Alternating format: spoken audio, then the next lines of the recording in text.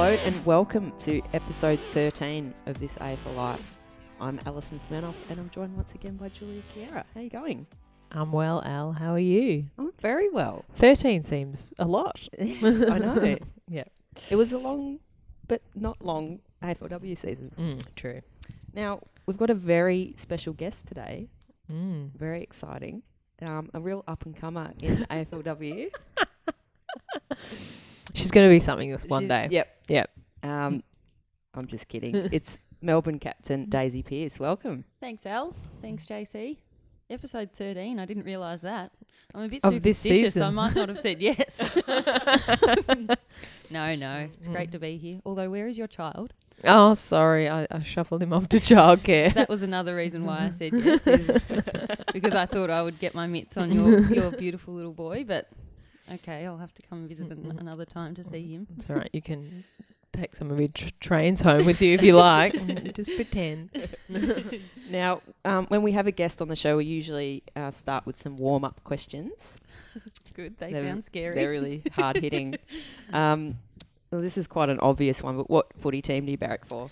Oh, my heart beats true. I'm a Melbourne through and through. I used to barrack for Carlton. So that I would've know. made We were three of trying to us. get you to say that. But yes, I'm well and truly Melbourne now. Although I did wonder whether I could feel a bit of Carlton in me when they beat GWS on the weekend by a point, because I was jumping and screaming to myself. But I think anyone would have when an underdog wins like that. True. And who was your football idol growing up? That's a tough one. I loved being a Carlton supporter. I loved Brett Ratton. Really good midfielder, and I loved the way growing up, that's how I tried to play. He brought his teammates into it, a bit like a Sam Mitchell sort of does. He wasn't that flashy or spectacular, but he made other people look spectacular. Yes, that's true. Who was your favourite, JC? Well, I think you've asked me this. My favourite was Steve Silvani. Yeah. And occasionally we've seen him up close and I still get a little breathless about being near him. But I also loved Craig Bradley. Oh, I think it was his wide yes. armpit He had- holes. Yes. And very, very large CFC too. On his Yeah, fancy- right. yeah. It just always caught your eye. The Everyone from that team I loved. Craig Bradley, I used to always try and bounce like he did. It was as if he bounced it out in front of him about a metre further than anyone else Yeah. did. Yeah, Do you yeah. remember that? Yeah. Does that ring a bell? Yes, it does, now that you Yeah, say he had a it. very long bounce that he then had to run onto and catch or something. Yeah. Yeah, Well, he was always running rather quickly. So yeah. True. So you could just see that wide side boob going. my all-time favourite was Fraser Brown, actually. Oh, Yeah. yes, I'm aware of this. The tackle in the 99 prelim. Oh. The best day of my life that day. We'll just keep you talking, Daisy, until Is you this the become a Carlton Carlton show, supporter. Anyway, That's a nice navy blue beanie you're wearing. the last warm-up question is, what do you love about footy?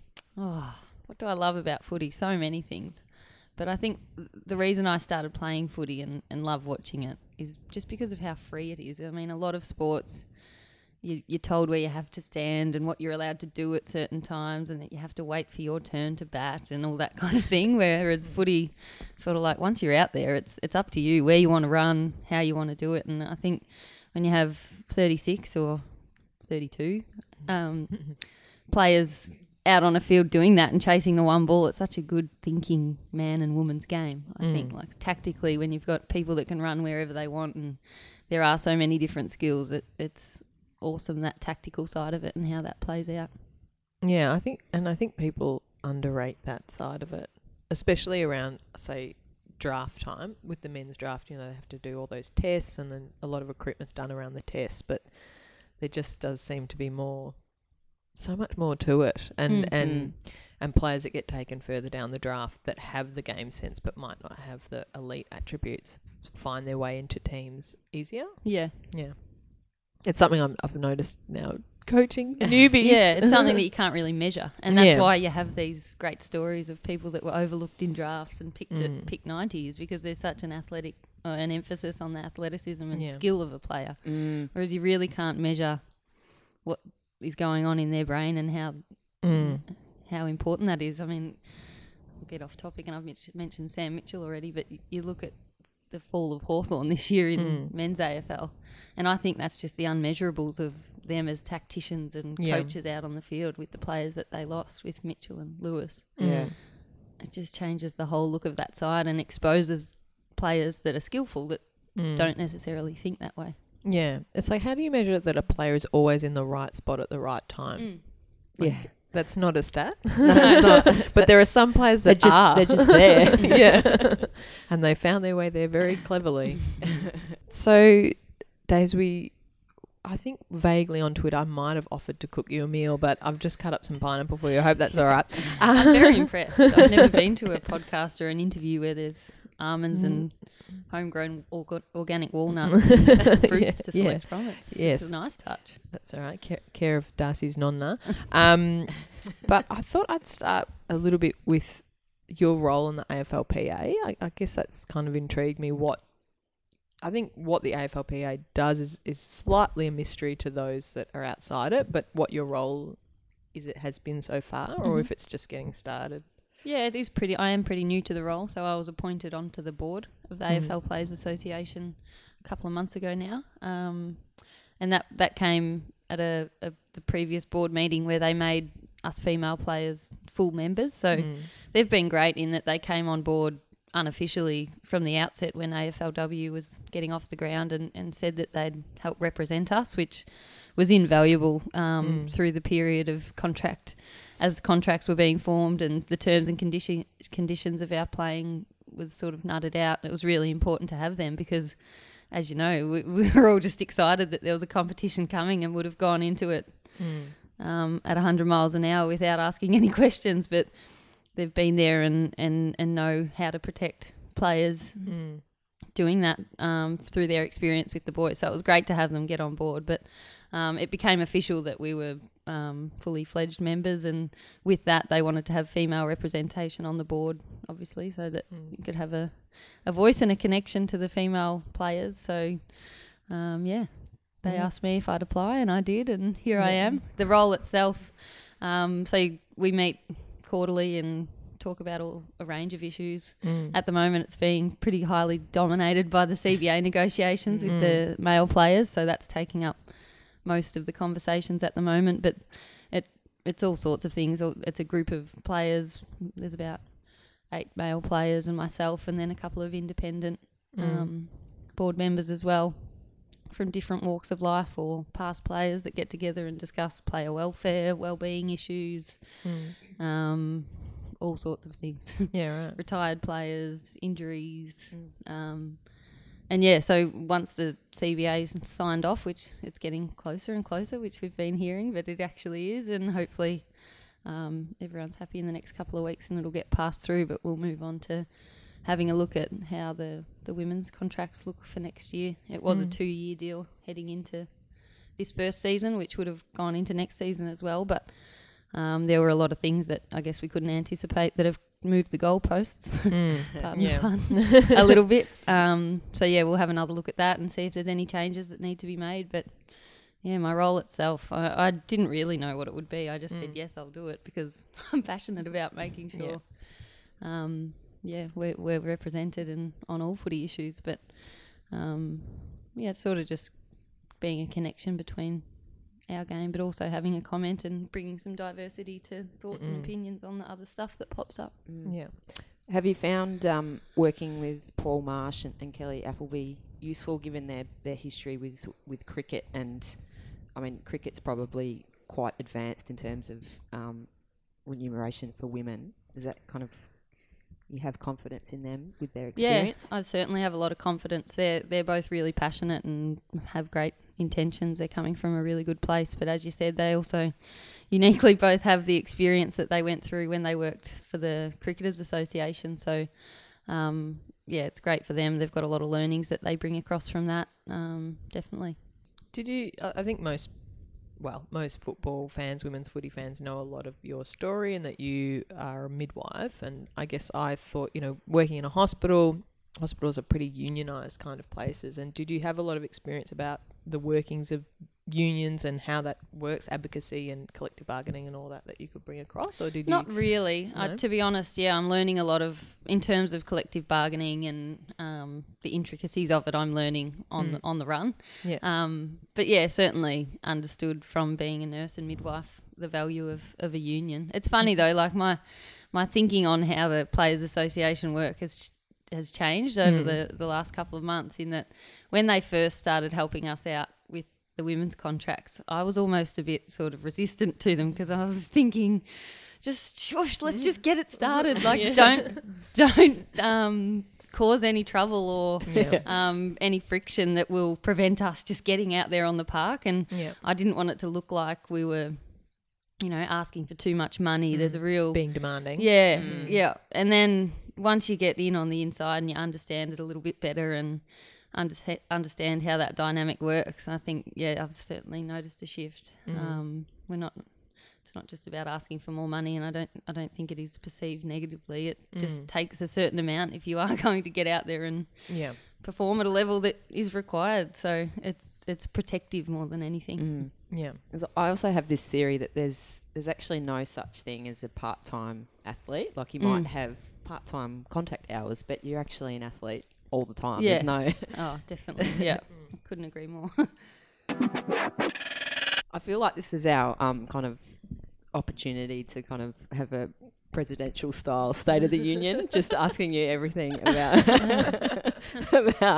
about football. But obviously the AFL announced that they're not going to expand the competition, the AFLW competition, next year, but they will look to do that in 2019.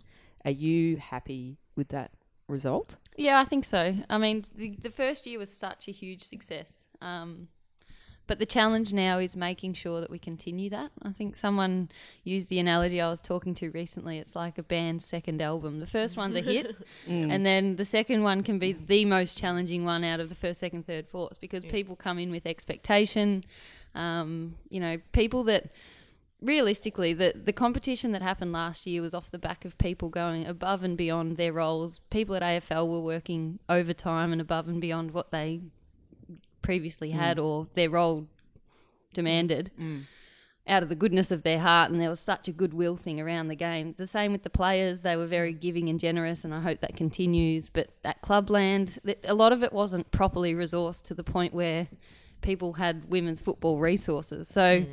They did that. It was amazing. People got the reward, and now we have to back up and do it again, and it has to be resourced. So there's a lot of... I think this year's going to be a real challenge to make sure it's, as successful and just keeps going on the trajectory that it has, to make sure that it's sustainable. So in saying that, I think, to expand and take on more would have been a risk. Yeah. It's a great thing that so many clubs want to get involved, and I really do hope we get to that point quickly where it is a fully fledged 18-team competition. But yeah, just a bit of a holding pattern, draw breath, make sure we really consolidate, and then go again and expand the following year is a smart move. Yeah. Although it will come with some challenges in terms of having to divvy up more talent and redistribute players once those extra teams come in. I think it's something that, again, people will take in their stride as just what we need to do to keep it growing. Yeah. Well, in that analogy, you have your whole life to prepare for the first album, or players and clubs. They've had this whole last 25 years, in a way to get that first season up. And it's like, oh, okay, but what can you now do in 12 months?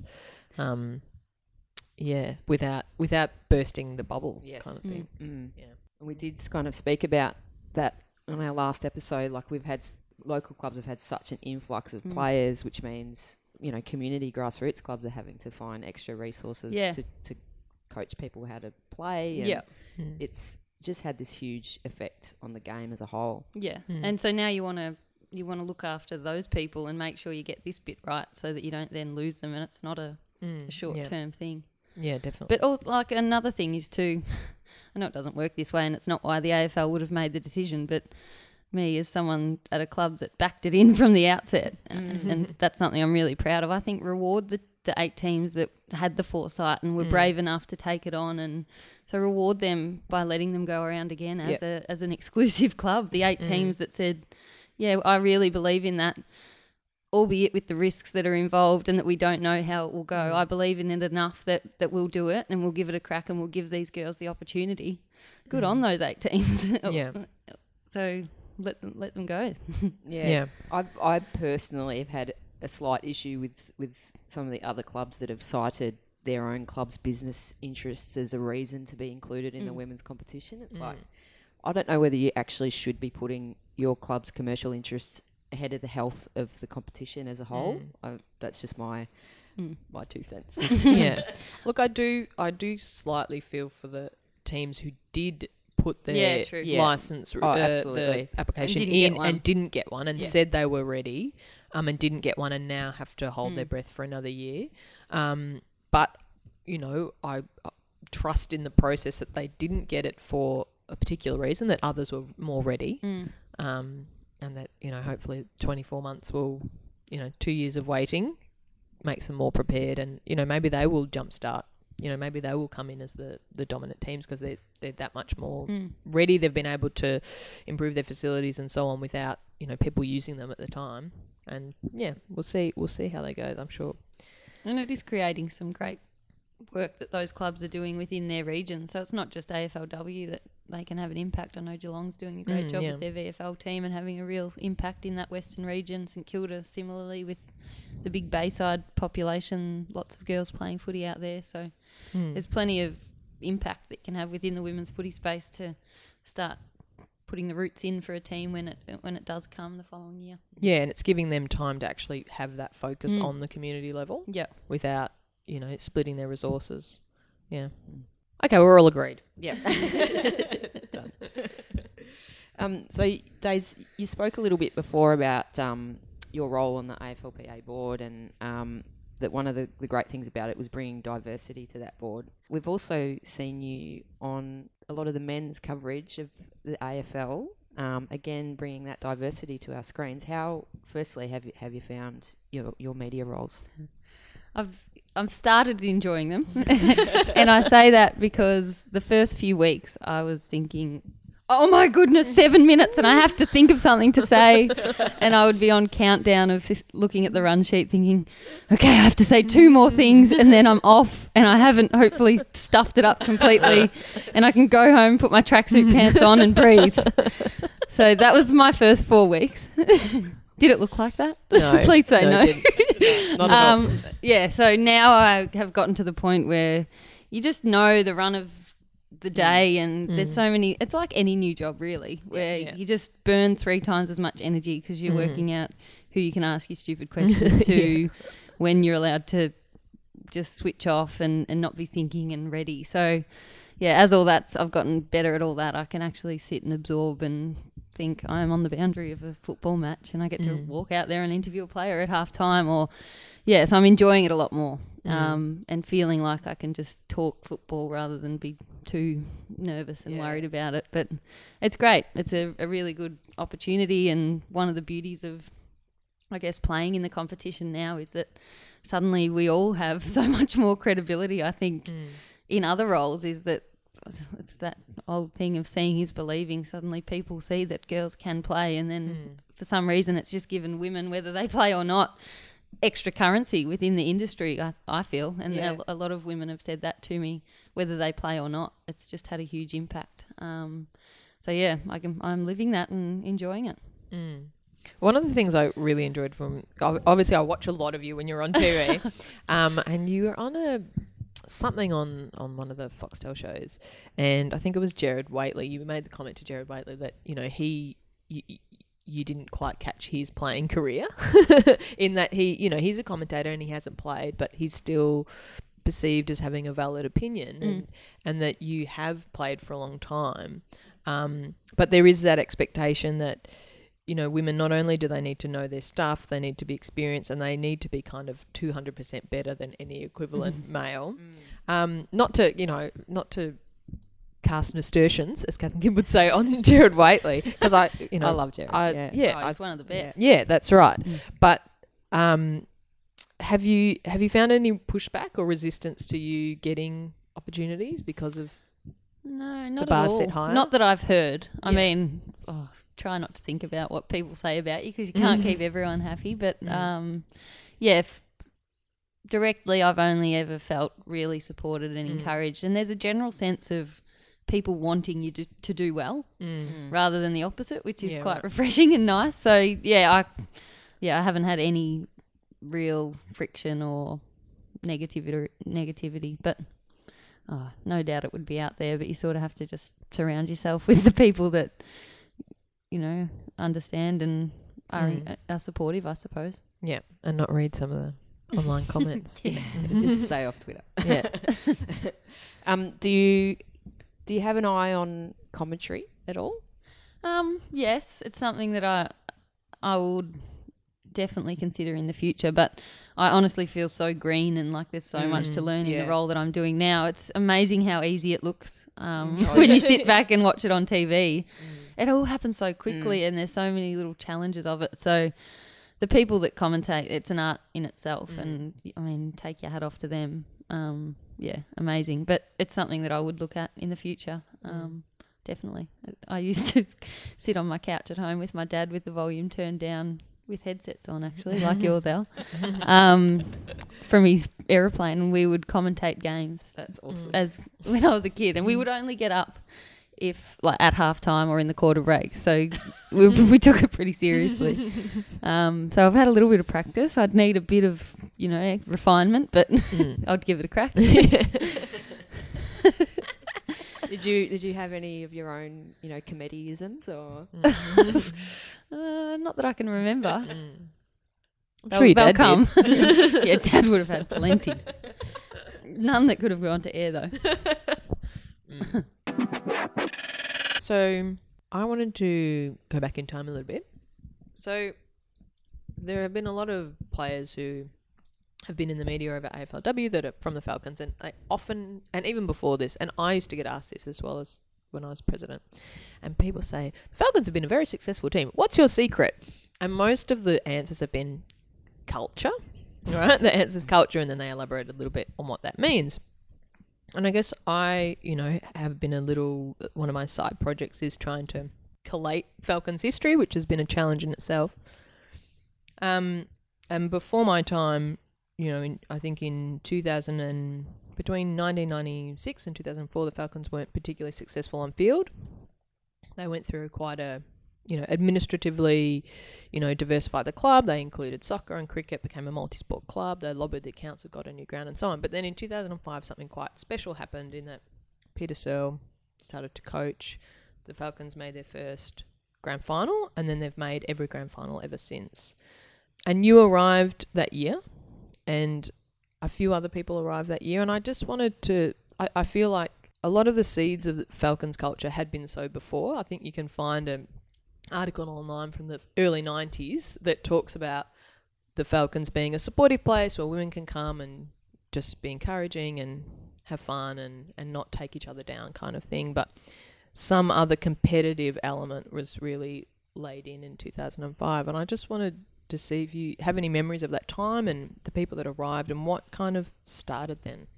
Yeah, I did arrive in 2005, which was Pete's first year of coaching, so I can't really comment on the contrast between the time before and what changed, but certainly something I remember Pete was very strong on was it was almost ahead of its time in terms of setting a standard that a set of expectations on what was okay in a football sense. So you had to come to both nights of training.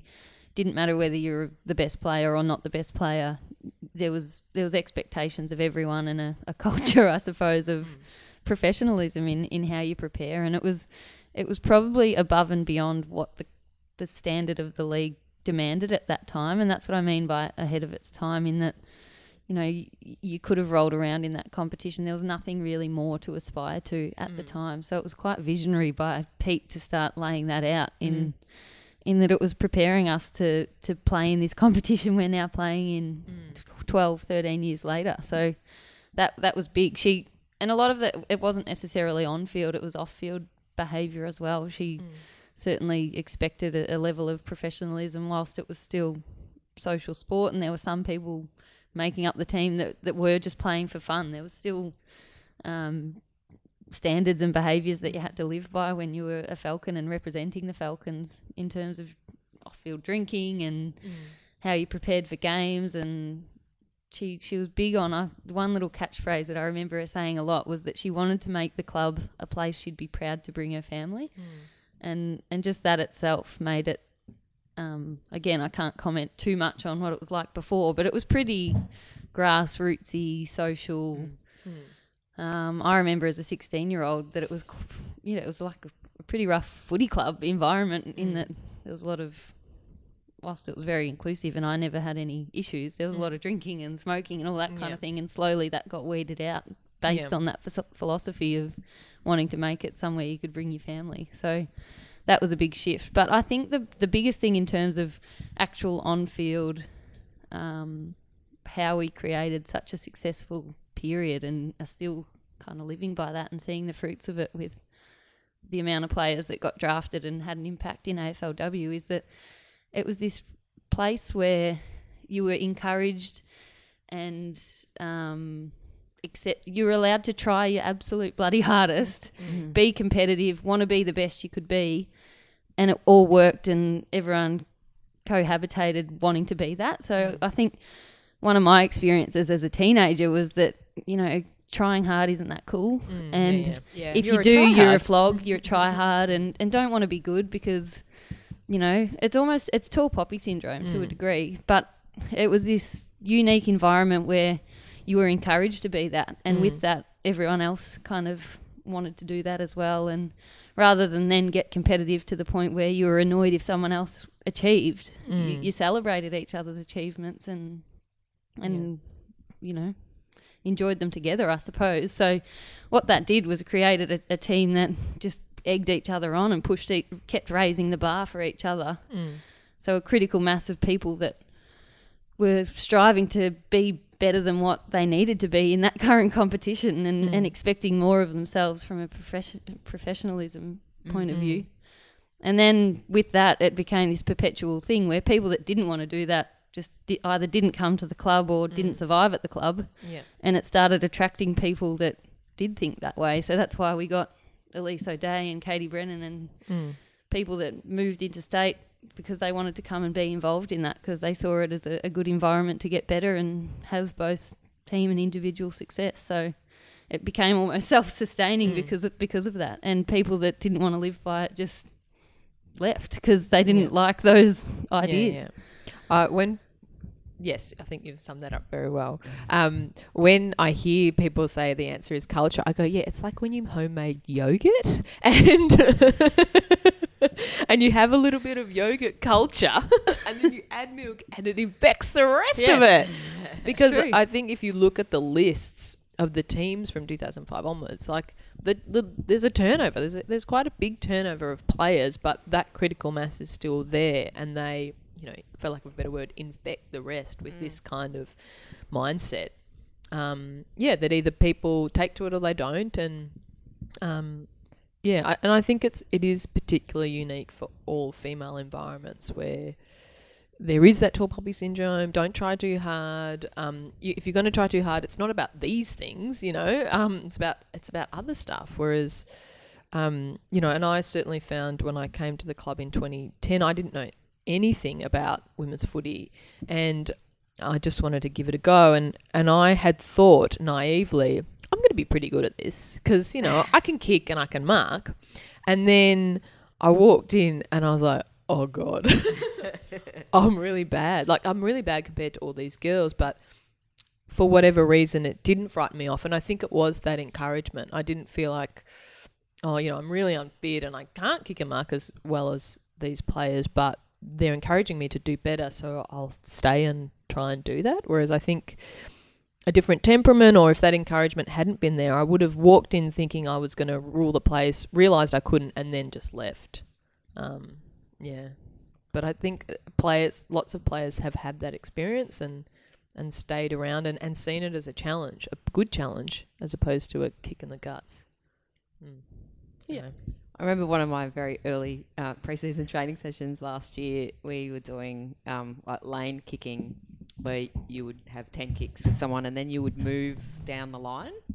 And I was looking down the line, and that was just our boss, Elise O'Day, Daisy Pearce, Katie Brennan, and I was absolutely, pardon the language, but shitting myself. But through the experience, it was like, no, I was actually really encouraged, and great kick, Al, that kind of thing. And I've since tried to invite people down to training, and their reactions are always like, oh no, I couldn't train at Darebin. They're too good. And I'm like, no, but you don't actually understand. It's everyone is there for a purpose, and that's to get better and to include everyone. Yeah, yeah. I think you've both summed up how I sort of feel about it, and why I think. Like kind of what I was saying is that, whilst we all want to be the best, there's an you might come in, Julie, you might have come in and gotten better and taken my spot or someone else's spot, but people aren't threatened by that. It's almost, there's a, it's encouraged. And like a lot of sports, I think, when new players come into the environment or young players are coming up, there's almost a bit of you've got to earn your stripes and let's hold them back a little bit because I'm threatened. But I've never felt that at Darebin. It's always been, let's make everyone as good as they can possibly be. And if that means you drop out of the side, well, the club's in a better place for it. I think there's definitely a element of that at the place as well. And I think what you were touching on before about what Pete did and kind of set a level of expectations that were unique at the time. It was like Darebin was setting a bar for itself, even though no one else was demanding it of the team. And then the next year they set the bar higher. But in the same sense, each person's kind of set a bar relative to them. It's not we can't all kick as well on both our feet as Daisy Pearce, but we're going to try and kick better than we can now. Yeah. There is that. We just want you to get better from where you are, as opposed to if you're not up to here right now, then you're not valued. Yeah, you're not valued. Yeah, and definitely. I think that all those learnings can just be applied to all other teams, all other sports, all other workplaces. And it's certainly something I have taken into the other fields of my life, that kind of idea. Yeah. Now, your current Darebin coach has recently been announced is going to be joining you at Melbourne. What a coup. I'm not joking. You'll have to cut out the laughing. Jane will be offended by that. No, but seriously, what a coup. Go on. No, but how excited are you about that? Yeah, very excited. Jane's someone that I've played a lot of footy with at the Falcons, and I couldn't believe how good a coach she was. I knew she'd be a good coach. She's a great communicator and was always a good communicator on field. She's a teacher, so she comes with a great skill set. But I was blown away in her first season as senior coach last year in terms of her read on the game, her ability to construct training to hit the things that we were trying to work on from the previous game or the game coming up. She makes up her own drills. A lot of them are original. So her understanding of the game and how to teach is just incredible. So she'll be a great addition to the coaching team at Melbourne, definitely.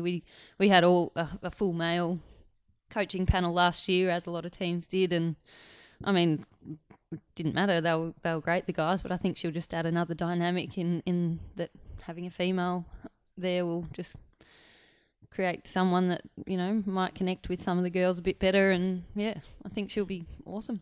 And that kind of leads to my next question about coaching and football roles for women in this new AFLW competition. How would you like to see those pathways open up? I think probably to this point, the thing that's held, there aren't a lot of great female coaches out there. And I think it's partly been because there haven't been many that have seen themselves capable of doing that, or they haven't, whilst it's changing a little bit now in terms of the pathway that male coaches are following, a lot of people played a lot of football. That's where they learnt the game and their understanding of football, and then they became coaches when they couldn't play anymore, is how it's kind of played out. Yeah. Whereas, so women never really had a chance to follow that and become a coach because they haven't played much. So now that pathway's there, there's a lot more women out there with a huge understanding of the game, and it is more accepted, and I guess, women will see themselves capable of coaching. So those two things together, I think, will mean that we'll see a lot more coming through. I don't know how you do it, as an intervention to make more coaches, but just keep encouraging local clubs to give opportunities to female coaches. And I mean, the people that have played now or not played and have an interest just need to keep putting their hand up, and that's the first thing, I suppose. What do you think? Yeah, I mean, I suppose the roles are there, aren't they, at grassroots level? It is just a matter of putting your hand up. But I think, I mean, like anything, sometimes women are hesitant. I don't have the full skill set, I don't have the full knowledge. But I think you just got to throw your hat in the ring to an extent. I think there is a reluctance sometimes for people to put their hand up for jobs because they feel that they're not ready. And I just think with most things, you're never ready. Yeah. You're never ready. You're never going to feel 100% ready. So you just got to jump in. And for whatever reason, women are much more likely to not put their hands up. I think the other thing is, and this is my own experience, is there's so many other jobs at football clubs that are kind of more quote unquote women's roles, like running the canteen or being the team manager, washing the tops, that kind of thing, where you almost get preoccupied by doing those bits that you forget that, oh, no, you could be the coach too. And I know that was my experience. Like, I wanted to coach at, at a lowish level. I certainly don't compare myself to Jane. But when I was doing other stuff, but I just felt like, there's not enough time in the day. By the time I get there and I open up and I run the canteen and I do this, like, I can't actually coach. Whereas I think, it wasn't really prioritising the fact that no, coaching is probably more important on what I'd want to do more than the rest of the stuff. But I just got so caught up. It's the same with like domestic life. I got so caught up with those jobs. And you see that at lots of clubs. Women are kind of running around doing the behind the scenes jobs and not putting themselves forward to be in that role. Yeah. Yeah, I think we'll certainly see a surge in female coaches now that we're starting to see more people play the game, because that's where you get to learn the game and then be able to teach the skills, I suppose. Not that it's a complete prerequisite, but you have to have some sort of understanding of the game. I mean, at grassroots level, you could probably, to a degree, just use other resources around you and bring other skills to the table. But once you get up into senior levels, I think you sort of have to have a knowledge of the game that, because of the lack of playing pathway, just hasn't been there for women before. And now, with the experiences we're getting at in AFL clubs, VFL clubs, people often ask me, do you think there'll ever be a female coach in the AFL? And of course there will be, because they're now getting to learn the things that they need to know to be able to do that, and then bring their own individual characteristics and skill sets or life experiences, and of course there will be. Yeah, but there is a general reluctance. I know I'm taking us back a point, but even, at Falcons we run a big junior soccer program, and it's very prescriptive at like mini Roos level. Like, you're coaching 5 and 6 year olds, your own soccer skills does not need to be particularly high. Level, no. And the same with Auskick. Like, it's pretty prescriptive. Sometimes you just got to hold the ball up and they've got to run and take it out of your hands, but still women and mums don't put themselves forward. And I do think there is some kind of unspoken thing of, the dads do that. When women could really be doing it at that level and progress up if they wanted to, from a really And there are some great resources. Like, you can pretty much learn to coach off the AFL community website for every age. So if there's a woman out there or a man who's being held back by thinking that they don't know enough, you don't need to know much, and what you don't know you can learn on the job. Yeah. Actually, even getting back to our junior soccer program, earlier in the year they ran a soccer for soccer mums 3-week kind of course, and out of that, a few of the mums have put their hand up to play senior soccer. Oh wow. But more so they're more engaged and helping to referee games and take on coaching roles. So sometimes it's kind of like you do need to target them and give them a bit of a bridge. And break down the barrier a little bit. Yeah, definitely. So there's an idea for free. So, Daisy, I just want to set the record straight because I was reading an article somewhere the other day and I couldn't for the life of me tell you where Was I read it a blog? It may have been a blog, but it said that you were having a late start to the VFL season because of your media commitments and... Confirm or deny? Yeah, confirm or deny. Deny. No, I have been pretty busy, but I still would have been available to play, and I've been down to most games to help out. But I have a few little lingering injuries hanging over from the AFL season, and just a bit of a management thing, I suppose, because of the amount of footy that we've played in the last 18 months with the VFL season heading straight into a pretty hectic AFL season, and then round we go again for another VFL season. A couple of things that my body just told me was enough. I needed to have a bit of a rest. I've got a problem with my foot. I've got an extra bone on the back of my heel that after 13 seasons of footy has started causing a bit of a stress reaction, inflammation in my ankle from banging against my leg every time I kick. Yeah. Apparently it's normal to have the bone. About a third of people have it. I'm going deep here. But only if you do a lot of ballet or kicking sports does it become a problem. So it's the latter, not the former. But so that's... You can pirouette on a footy field though.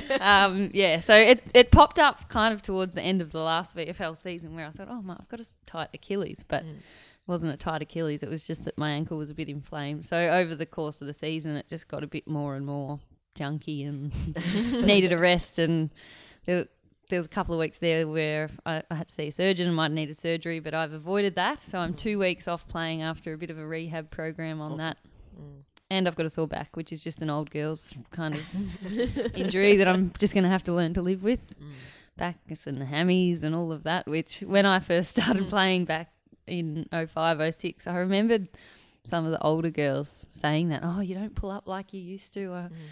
I've done my calf. I've done this, I've done that, and it's not the same anymore now that I'm nearly 30. And I used to just think, that's just because you're not training properly. Or you don't do your recovery right. And now I think, no, it's a thing. It's a thing. Yeah. So it's 16-year-old telling these girls off. So it's funny because you've now got access to more treatment and recovery, and I've got more knowledge of how to manage your body. But with that, you can't slow down the clock. So I'm kind of just staying on par, not getting any further ahead because I am getting older. I've had a few footy seasons.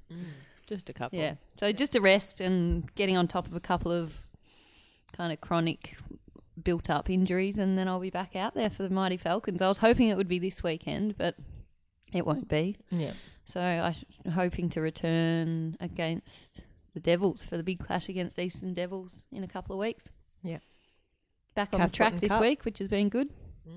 It's been good to see you out there. I was going to ask you a bit about, because you have been on the sidelines, you've been able to watch the games. And what have you noticed? We've had all these girls from AFLW flow back into VFLW, and what stood out to you this season? There certainly has been an increase in the standard. Back in the day, even going back 2 years, like games, you would watch games and you could quickly pick out the real stars in each team, exposing a lack of depth. And those stars would just play based on talent and skill rather than any real structure. Whereas teams now, there's a lot more depth. You constantly... we've had girls come down to Darebin that you just think, where have they learnt to play the game and why haven't they been playing? Because they can just pick it up and away they go.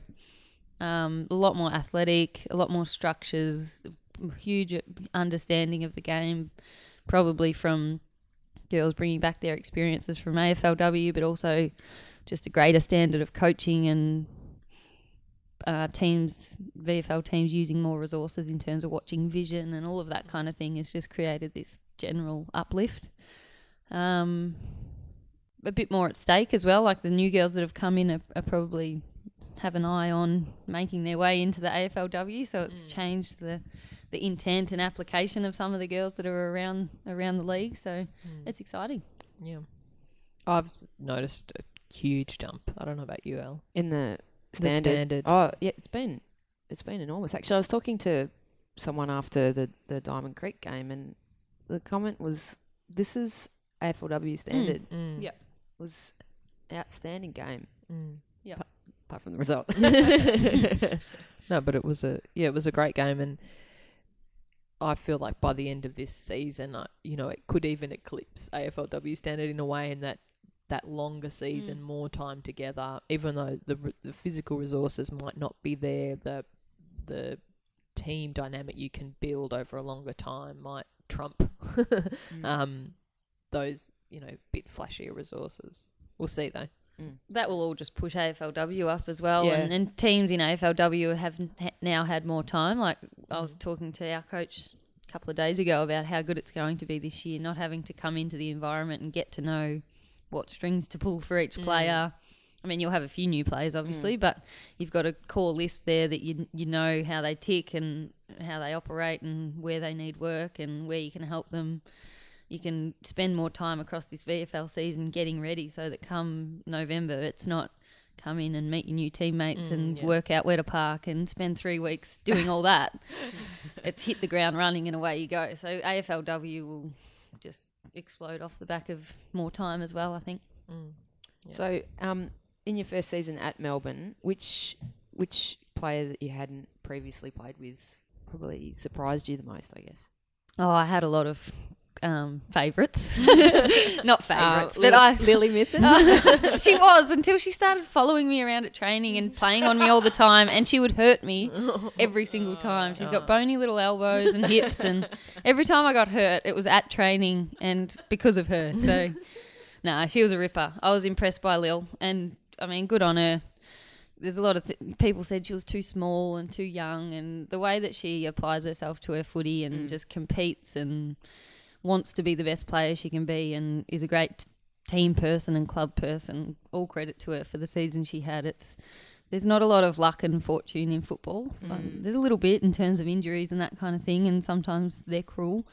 But I think you create your own luck, and Lil's an example of that. So good on her for her nomination as a rising star, and she's got a bright future ahead. But there are a couple of others that I've loved our group. Everyone probably says that, but a couple of others that I loved playing with and was impressed by. One was Shell Scott from VU Spurs, who her story was pretty well documented in that she was a farmer that travelled down from Colac every day to train after getting up at 5 and milking her cows. It's pretty amazing. Yeah, amazing. So what she did for our team was incredible in terms of just thinking, don't think you're tired to come to training or got something to complain about because you got stuck in traffic, because what about Shell Scott? So that was one of the roles she played, but just the way she trained and played, 100% commitment. I love playing with people that will do anything for the team, whatever's demanded, put their body on the line. She was I think she was underrated across the season in terms of the impact that she had on games for us. I thought she was like one of your key link players, and huge. The fact that she missed the GWS game, I reckon that hurt you quite badly. Yeah, the GWS game. We could Sorry. sit and do a whole podcast on that, but let's not. Sore point. But yeah, she was really underrated. Like, she's one of those players that might not get a lot of stats, but in 16-a-side format where you've got a forward line that's really exposed, it's almost as much of a risk kicking it inside 50 as it is an opportunity, because it would come out really quickly. And she always created a contest. She always went 100%, got to balls that a lot of other forwards weren't getting to, just with how she ridiculously ran herself at the footy and at contests. So hugely underrated. Another one, I could say Paxi and Junior, and Hickey, but I play a lot of footy with them. But again, they know already. They know the love's there. I could list out the whole team, but yeah, Sarah Lampard, impressive. Catherine Smith, super impressive. Future captain of AFLW, I would say. Just the list goes on. Apologies to anyone that I missed. I love you all. Well, Daisy, it's been fantastic to have you on the show. We finally got you on. Thank you. Yeah. Thanks for having me. Yeah. I know I had to email your manager, but still. You did not. Take that back. No, I didn't. No, it was good. I did come, honestly, because I thought I'd get to see Toby. But no, no, I'm joking. I do listen to your podcast and I enjoy it. I spend a fair bit of time in the car, travelling up to Bendy to see my boyfriend. But Have you had a favourite episode so far? Or oh, I'm just putting you on the spot Yeah. here. Answer that. episode. Anytime Darcy Vessio's on. Oh, so pretty much when I'm not on. No. It's just she's great value. She is. Yeah, I've enjoyed. It's just great listening. Just easy Oh, listening. thanks. Yeah, that's how. And you always talk yourselves down in terms of your understanding of the game. You in particular, but you're often on the money with your points Okay, thanks. about Taz. how the game flows. And I think you're wrong, but okay, thanks. No, yes, thank you. I know it wasn't our idea, but I really want us to lobby the inside 30 stat for AFLW for next year. that's the stat we take at Melbourne. Yeah, right. There you go. We don't look at the paint. Right. Well, We don't count them. Yeah. oh, good. Fair point. Actually, speaking of lobbying, I'm going home now to write a letter to the Darebin City Council about our fence at AH Cat Reserve. Oh, yes. And I'm just putting it out there on the podcast in case someone's listening that there has been an exposed concrete pylon thing and the fence has been fallen over for probably 2 years now. Yeah. My brother tells me it would take 10 minutes to fix, so let's fix it. Yeah. Or someone cracks their head open on the concrete. On that note, thank you for joining us. Thanks, Dave. And we'll see you next time on this AFL Live. Bye.